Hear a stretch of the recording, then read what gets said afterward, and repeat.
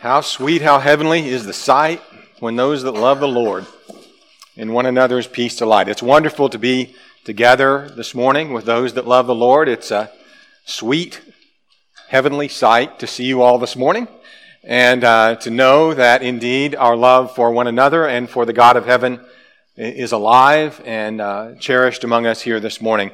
Thank you for being here, especially if you're visiting with us, to enjoy this time in the presence of God, to worship Him and honor Him, and to look into His Word for a while together and think about this wonderful relationship that we have in Christ. In Galatians chapter 6, verses 1 and 2, the Apostle Paul there said, "Brethren, if a man is overtaken in any trespass, you who are spiritual, restore such a one in a spirit of gentleness, considering yourself, lest you also be tempted. Bear one another's burdens, and so fulfill the law of Christ." In bearing one another's burdens in the body of Christ, there's a lot that we are to do, that we enjoy doing, and that we're privileged to do as fellow members of the body of Christ, those who participate and fellowship in a common salvation and a common faith. We love each other. We want to help each other out, and there are a lot of ways that we do that. I'm going to focus this morning on this one particular way that Paul mentions in verse 1. And that is when a man is overtaken in any trespass, a brother or sister in Christ especially, those who are spiritual, restore that one in a spirit of gentleness. The most burdensome burdens that we bear are our sins. Sin is a heavy burden indeed. We bear one another's burdens when we help another lift that burden of sin off their shoulders. We can't be the ones who wash away their sins. We can't be the ones who forgive and erase those sins in the sight of God. God does that. But we can help them. We can help brothers and sisters overtaken in any trespass to accomplish that. And it's a sweet and wonderful thing, being part of the body of Christ, to bear one another's burdens. So we're going to look at verse 1 in a good bit of detail this morning and think about the ramifications of it, the responsibilities that each of us in the body of Christ has to do this, to restore such a one who is overtaken in any trespass. There was in Galatia serious doctrinal error that was being promulgated, and Paul, in fact, writes this letter to the churches of Galatia in an effort to combat that particular doctrine. He mentions it right off the bat, Galatians chapter 1, verses 6 and 7. He says, "I marvel that you are turning away so soon from him who called you in the grace of Christ to a different gospel, which is not another, but there are some who would trouble you and want to pervert the gospel of Christ." The ESV there says, instead of pervert, it says distort the gospel of Christ. The particular false doctrine then that Paul is dealing with as you go through the book of Galatians, it's evident, is that there are those who are teaching that you needed to adopt the law of Moses, particularly the law concerning circumcision, in order to be a Christian. And that, of course, is not authorized by Christ. There were some who were causing trouble by teaching this doctrine, and then there were some who were troubled by it, being influenced by it, and believing it, apparently. So, back in verse 7, when Paul says, there are some who trouble you, those were the teachers. But the Galatians themselves were being troubled by that teaching, by that false doctrine, in that some were believing it. So, concerning the latter, Paul says in Galatians 5 and verse 4, if they accept this teaching and they go back to the Old Testament law and accept circumcision as a necessity, in Galatians 5 and verse 4 he says, "You have become estranged from Christ, you who attempt to be justified by the law, you are fallen from grace." Serious matter, isn't it? Here were people, please understand, in Galatia who had been overtaken in a particular trespass. And there was a trespass concerning believing false doctrine. A lot of times we don't think what we believe matters that much. But I guarantee you, believing false doctrine will affect your salvation just as quick as committing some heinous sin or leaving off some part that Christ wants you to do. These in Galatia had fallen from grace because they'd accepted this false doctrine. That was a trespass, wasn't it? A trespass. And then, Paul is also aware that you had these false teachers. And he says about them who were causing this problem, Galatians 5 and verse 12, I could wish that those who trouble you would even cut themselves off. And I think he's using a metaphoric phrase there of cutting themselves off from the body of Christ. I could wish that these people who were causing this problem and causing people to fall into sin, that they would just remove themselves from the body of Christ. Now, the gospel can be perverted in a lot of ways. Whole lot of ways. Here in Galatians, the particular perversion or distortion was, you need to go back to the old law. But lots of other perversions and distortions of the gospel are mentioned even in the New Testament. So you have, for instance, in Jude verse 4, there were certain men who've crept in unnoticed, long ago marked out for this condemnation. They're ungodly men who turn the grace of our God into lewdness and deny the only Lord God and our Lord Jesus Christ. I do not believe that they were saying there's no such thing as God or there's no such thing as Jesus Christ. I believe they were saying that Christ and God can't tell me what to do. They're not my lords. And so, these people that are being talked about by Jude, what was their problem? Were they going back to the law? No, they didn't want any law. In fact, they were turning the gospel into lewdness, following their own pleasures and sensuality. I want you to see the difference between the people Jude's talking about and the people Paul's talking about.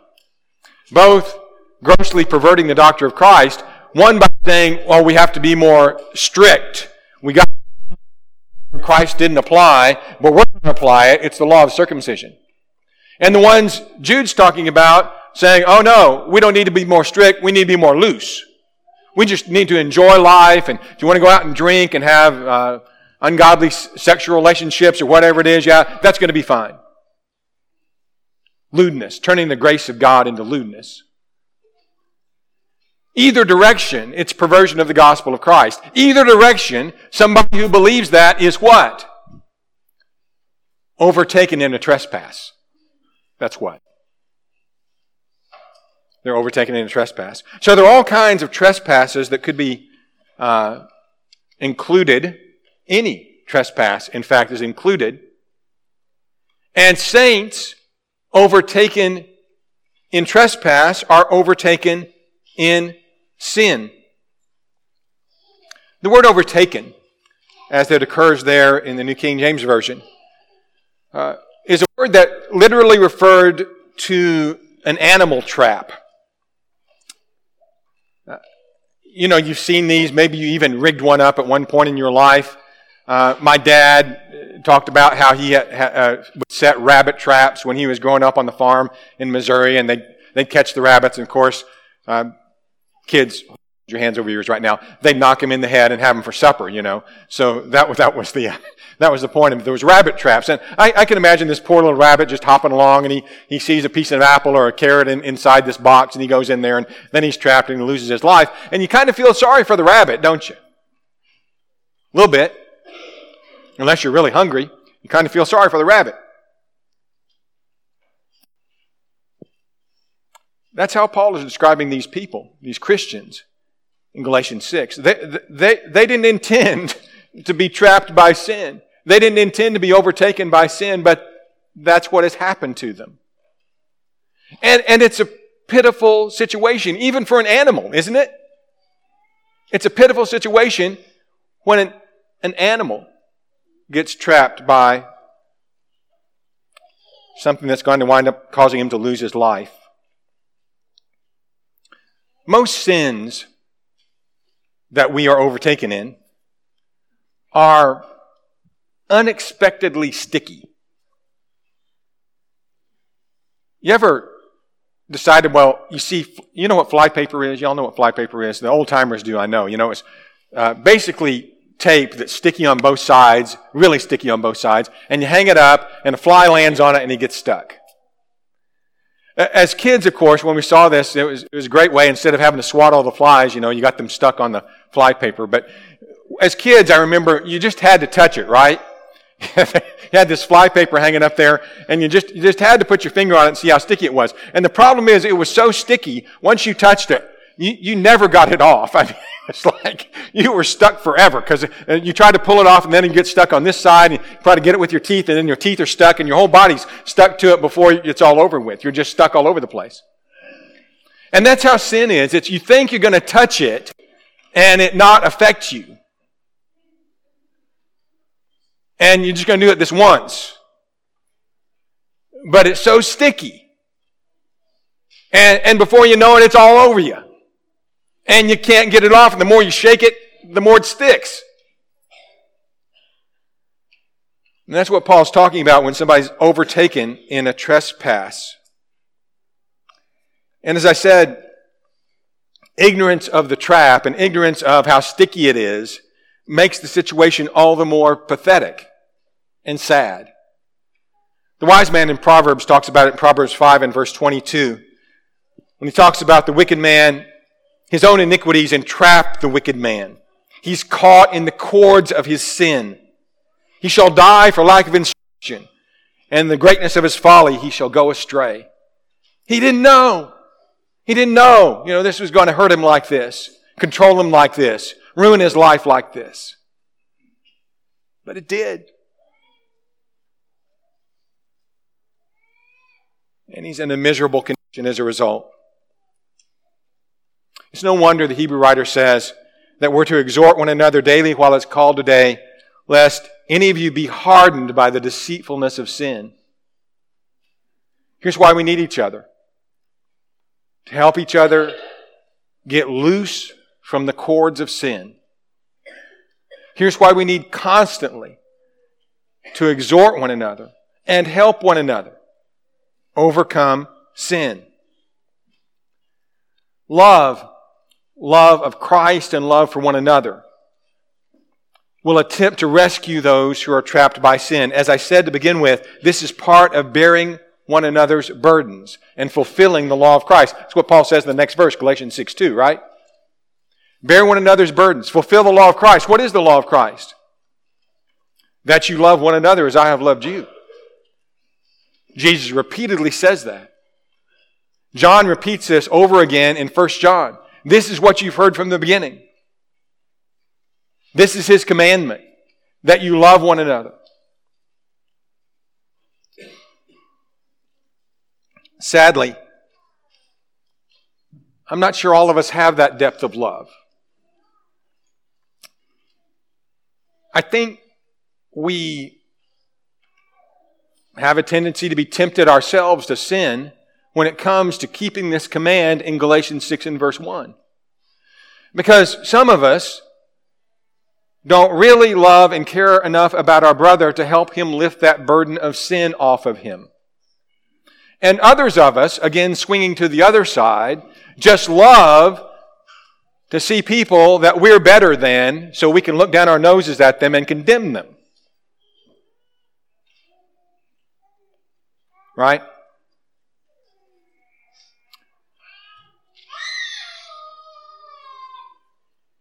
I read an article this last week about some calls that were made to the Chicago Transit Authority.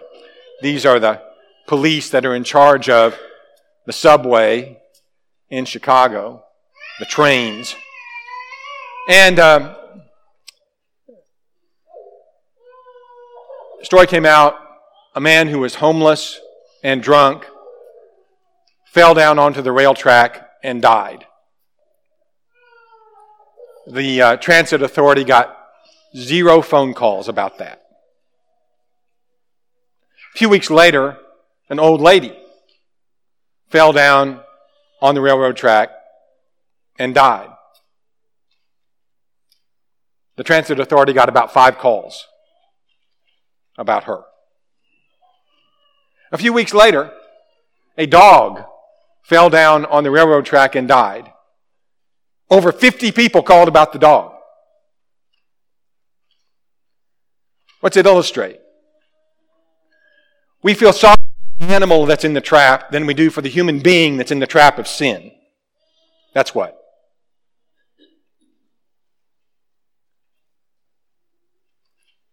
Paul says, brethren, if a man is overtaken in any trespass, you who are spiritual, restore such a one.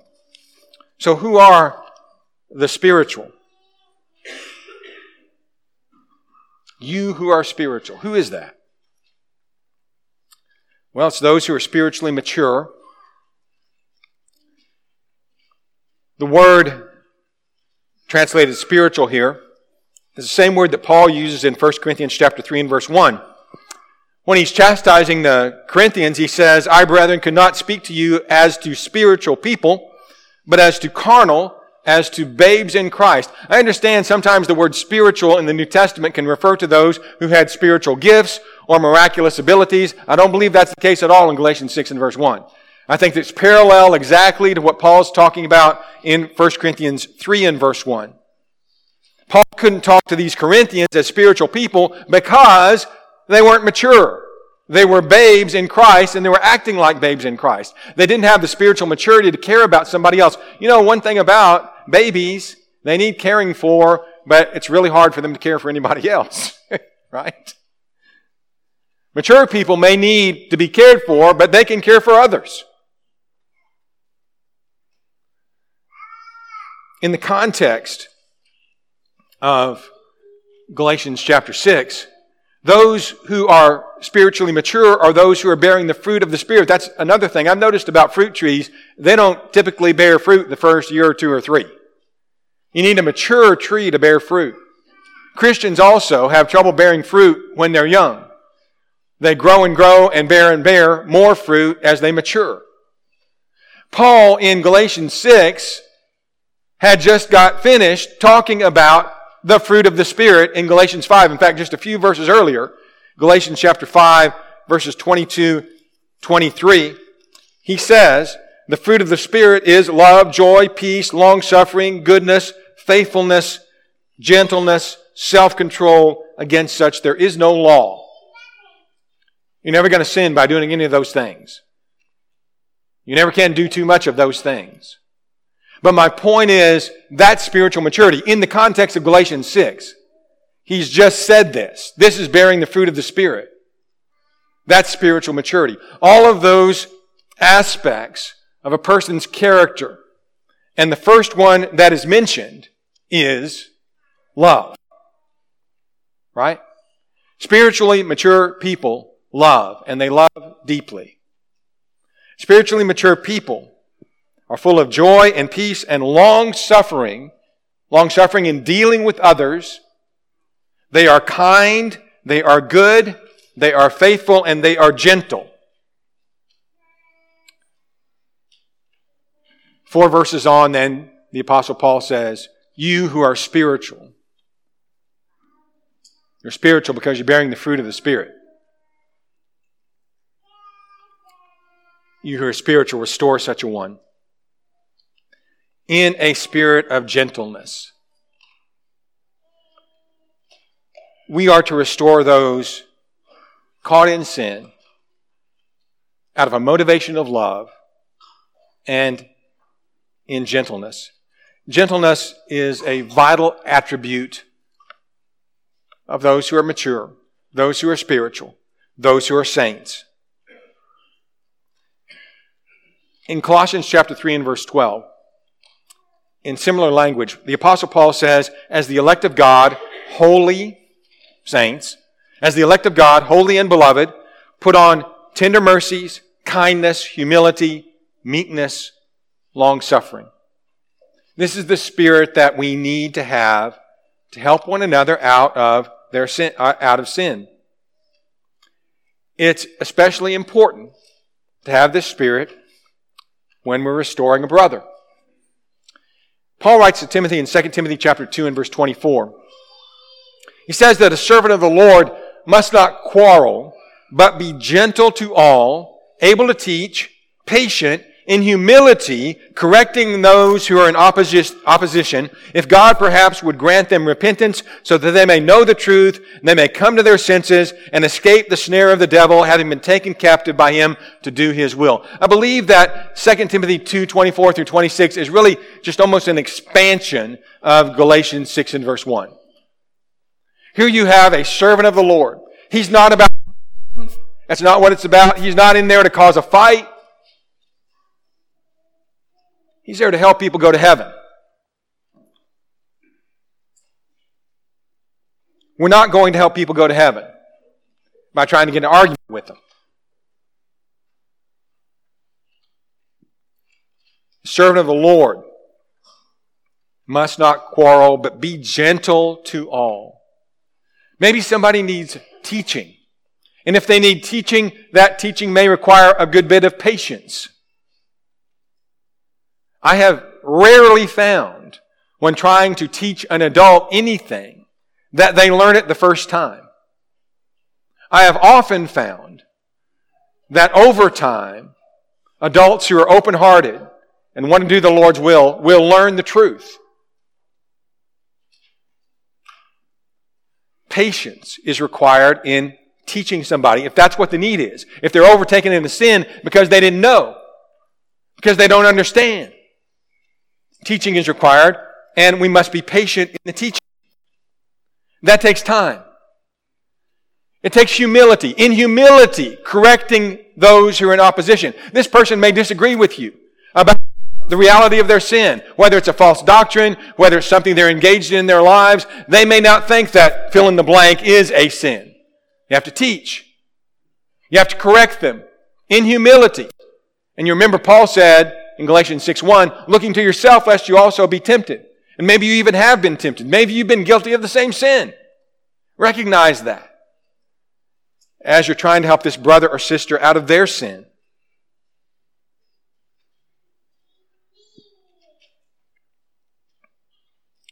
Gentleness says, how can I help? Not how can I condemn. Gentleness says, we're in this together. Not, boy, you messed up this time.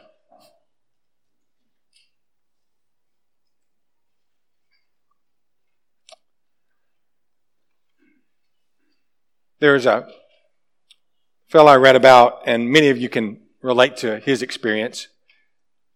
His kids had gone to the school carnival, and one of the things you could win by playing the games at the school carnival was goldfish.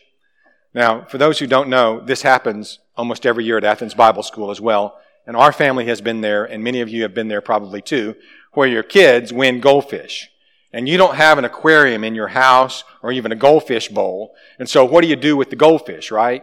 So this guy I read about, his kids won not one, not two, not three, but 4 goldfish. And so now you've got to get an aquarium. So they go to the pet store, and they can't afford a real aquarium, because they're just expensive. And he's got 4 kids to feed. And so there's a used aquarium that's sitting there. It's got old gravel in it. It's kind of yucky and all that sort of thing. But they're selling that aquarium for $5. And he says, okay, I'll take that one for $5. And he takes it home, cleans it up, pours water in it, pours the goldfish in. By that next morning, one of the goldfish had died. 2 days later, 2 more of the goldfish had died. 1 goldfish left in this little 10-gallon tank. So he finally reaches out to a guy at church that does aquariums. He has aquariums in his house, and the expert. And he says, I've got these goldfish. I've only got 1 left. I want to try to get it to live. What have I done wrong? And so the guy goes over with him what he's done. Understands that when he got the aquarium, it was so messed up, dirty, he washed it out with soap. Well, soap kills goldfish, okay? Anybody doesn't know that? The problem is, he washed it out with soap. Strong lye soap, apparently.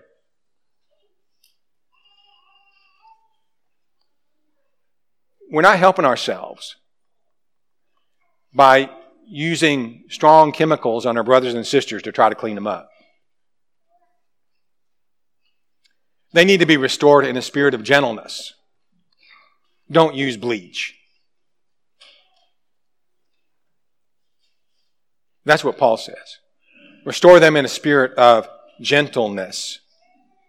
Sometimes in our zeal to clean up our own lives and the lives of others, we unfortunately use killer soaps. Now, what we need is the Word of God. We need it plainly. We need to understand what's wrong and what we need to do to make it right. We need to get our heart right with God. All of that. Please don't misunderstand me here. We're not soft-pedaling anything. But what we are doing is using those things that will be helpful to restore our brother or sister.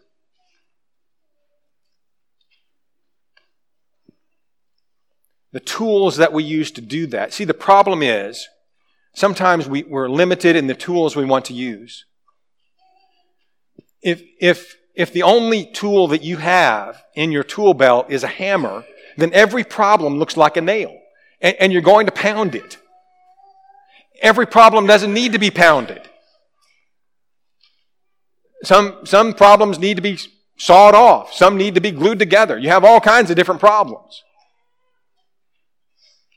And we need all kinds of different tools. Let us be gentle in our confrontation and restoration of the fallen. Reconciliation is the outcome of restoration. Reconciliation means to make friends again with, to bring in fellowship with. God has mightily extended His grace to us in bringing restoration and reconciliation to those who have become His enemies. Let's just think a little bit for a minute here about God's restoration of us. You and I. One thing about the Good Shepherd, He restores my soul. And He restored my soul when I was lost in sin. And not just separated from Him, but had declared myself through my sins to be His enemy. In Romans 5 and verse 10, Paul says, if when we were enemies, we were reconciled to God through the death of His Son, much more being reconciled will be saved by His life. In Colossians chapter 1 and verse 21, you were once alienated and enemies in your mind by wicked works. We were enemies of God by our wicked works, yet now He is reconciled in the body of His flesh through death to present you holy and blameless and above reproach in His sight. How does that relate to how I'm going to relate to a brother who's overtaken in a sin? I'm trying to restore them using God's methods of reconciliation. 2 Corinthians 5. Listen to what Paul says as an apostle. He saw as his work in this business of restoration and reconciliation. 2 Corinthians 5 verse 18. Now all things are of God, who has reconciled us to Himself through Jesus Christ and given to us the ministry of reconciliation. You see, Paul knew God reconciled him to Himself, but then Paul, in turning around, he had a job to reconcile others to God. That's what we're doing when a brother is overtaken in any trespass and we try to restore them. What are we doing? Trying to reconcile them to God, right? That's what Paul's talking about here. What does he say? How does he go about it? God in Christ, reconciling the world to Himself, not imputing their trespasses to them. He's committed to us the word of reconciliation. Now then, we are ambassadors for Christ. We are also, in a way, ambassadors for Christ. As though God were pleading through us, we implore you on Christ's behalf, be reconciled to God. May I point out that the Apostle Paul is speaking to Christians. Christians, many of whom were overtaken in trespass. If you read through 1 Corinthians, you know that for sure. Many of these Christians in Corinth had been overtaken in trespass. Paul is pleading with them to be reconciled to God. The very thing he's telling us to do in Galatians 6 and verse 1 is what he's doing with the Corinthians. I notice that though Corinth was eaten up with any number of sins, and again, just read the epistle, Paul does not kick them to the curb. He does not give up on them. He does not say, you're not worth my time to try to save. He's pleading with them to be reconciled to God. We must be concerned also with the restoration and reconciliation of those in sin. In fact, we need to make it a priority.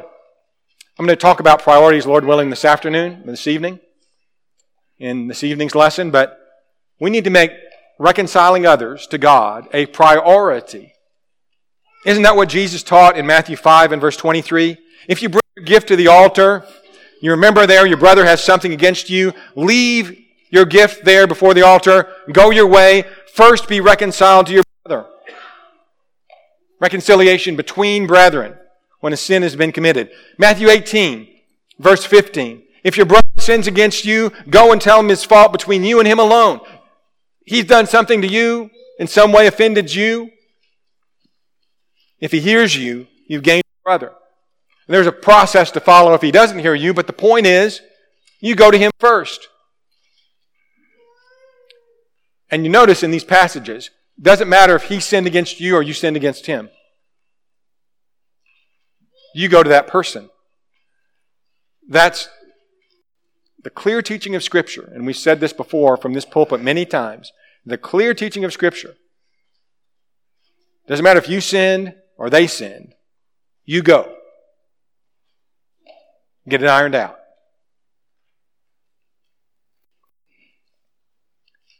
Even one who is a divisive person, who's causing division and problems, deserves at least a couple of admonitions, a couple of shots at this before they're rejected or withdrawn from.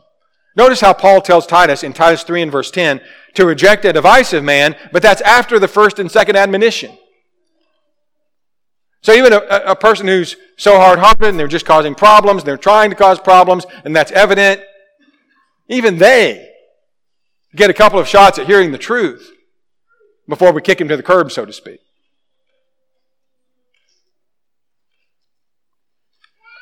As we close this morning, I want to share a story with you. It's a story about Fanny Crosby, who has written quite a number of the hymns in our songbook. Fanny Crosby lived over 100 years ago. She was blind.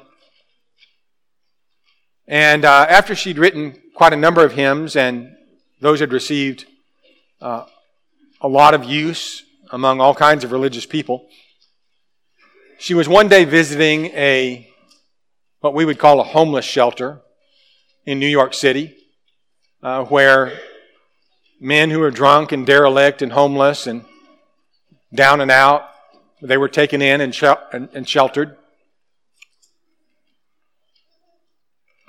She was talking to some of the men there, and she asked them if anyone there had lost their mother. And one young man said, yes, I lost my mother when I was very young. She asked the man to stand up and come toward her. And when he came toward her, she reached out and touched him. And then she pulled him close to her, hugged him, and kissed him on the cheek.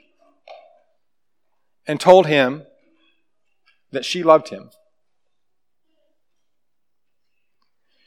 She went home that very day and thinking about the men in that shelter, wrote these words: rescue the perishing, care for the dying, snatch them in pity from sin and the grave, weep o'er the erring one, lift up the fallen, tell them of Jesus, the mighty to save.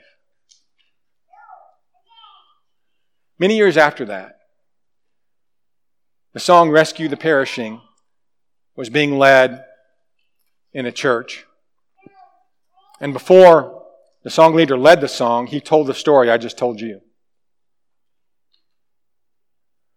And the man in the back stood up and waved his hand and said, I was that young man. I was that young man who lost his mother.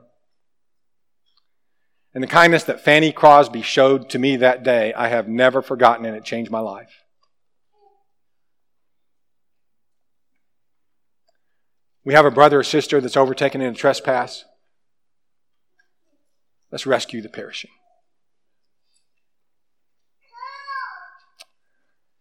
What about you this morning? You overtaken in a trespass? You can get rid of that sin, turn away from it. Christ will be so glad to forgive you. You can get that burden off. Let's help you do that. We'd ask you to come while we stand and while we sing.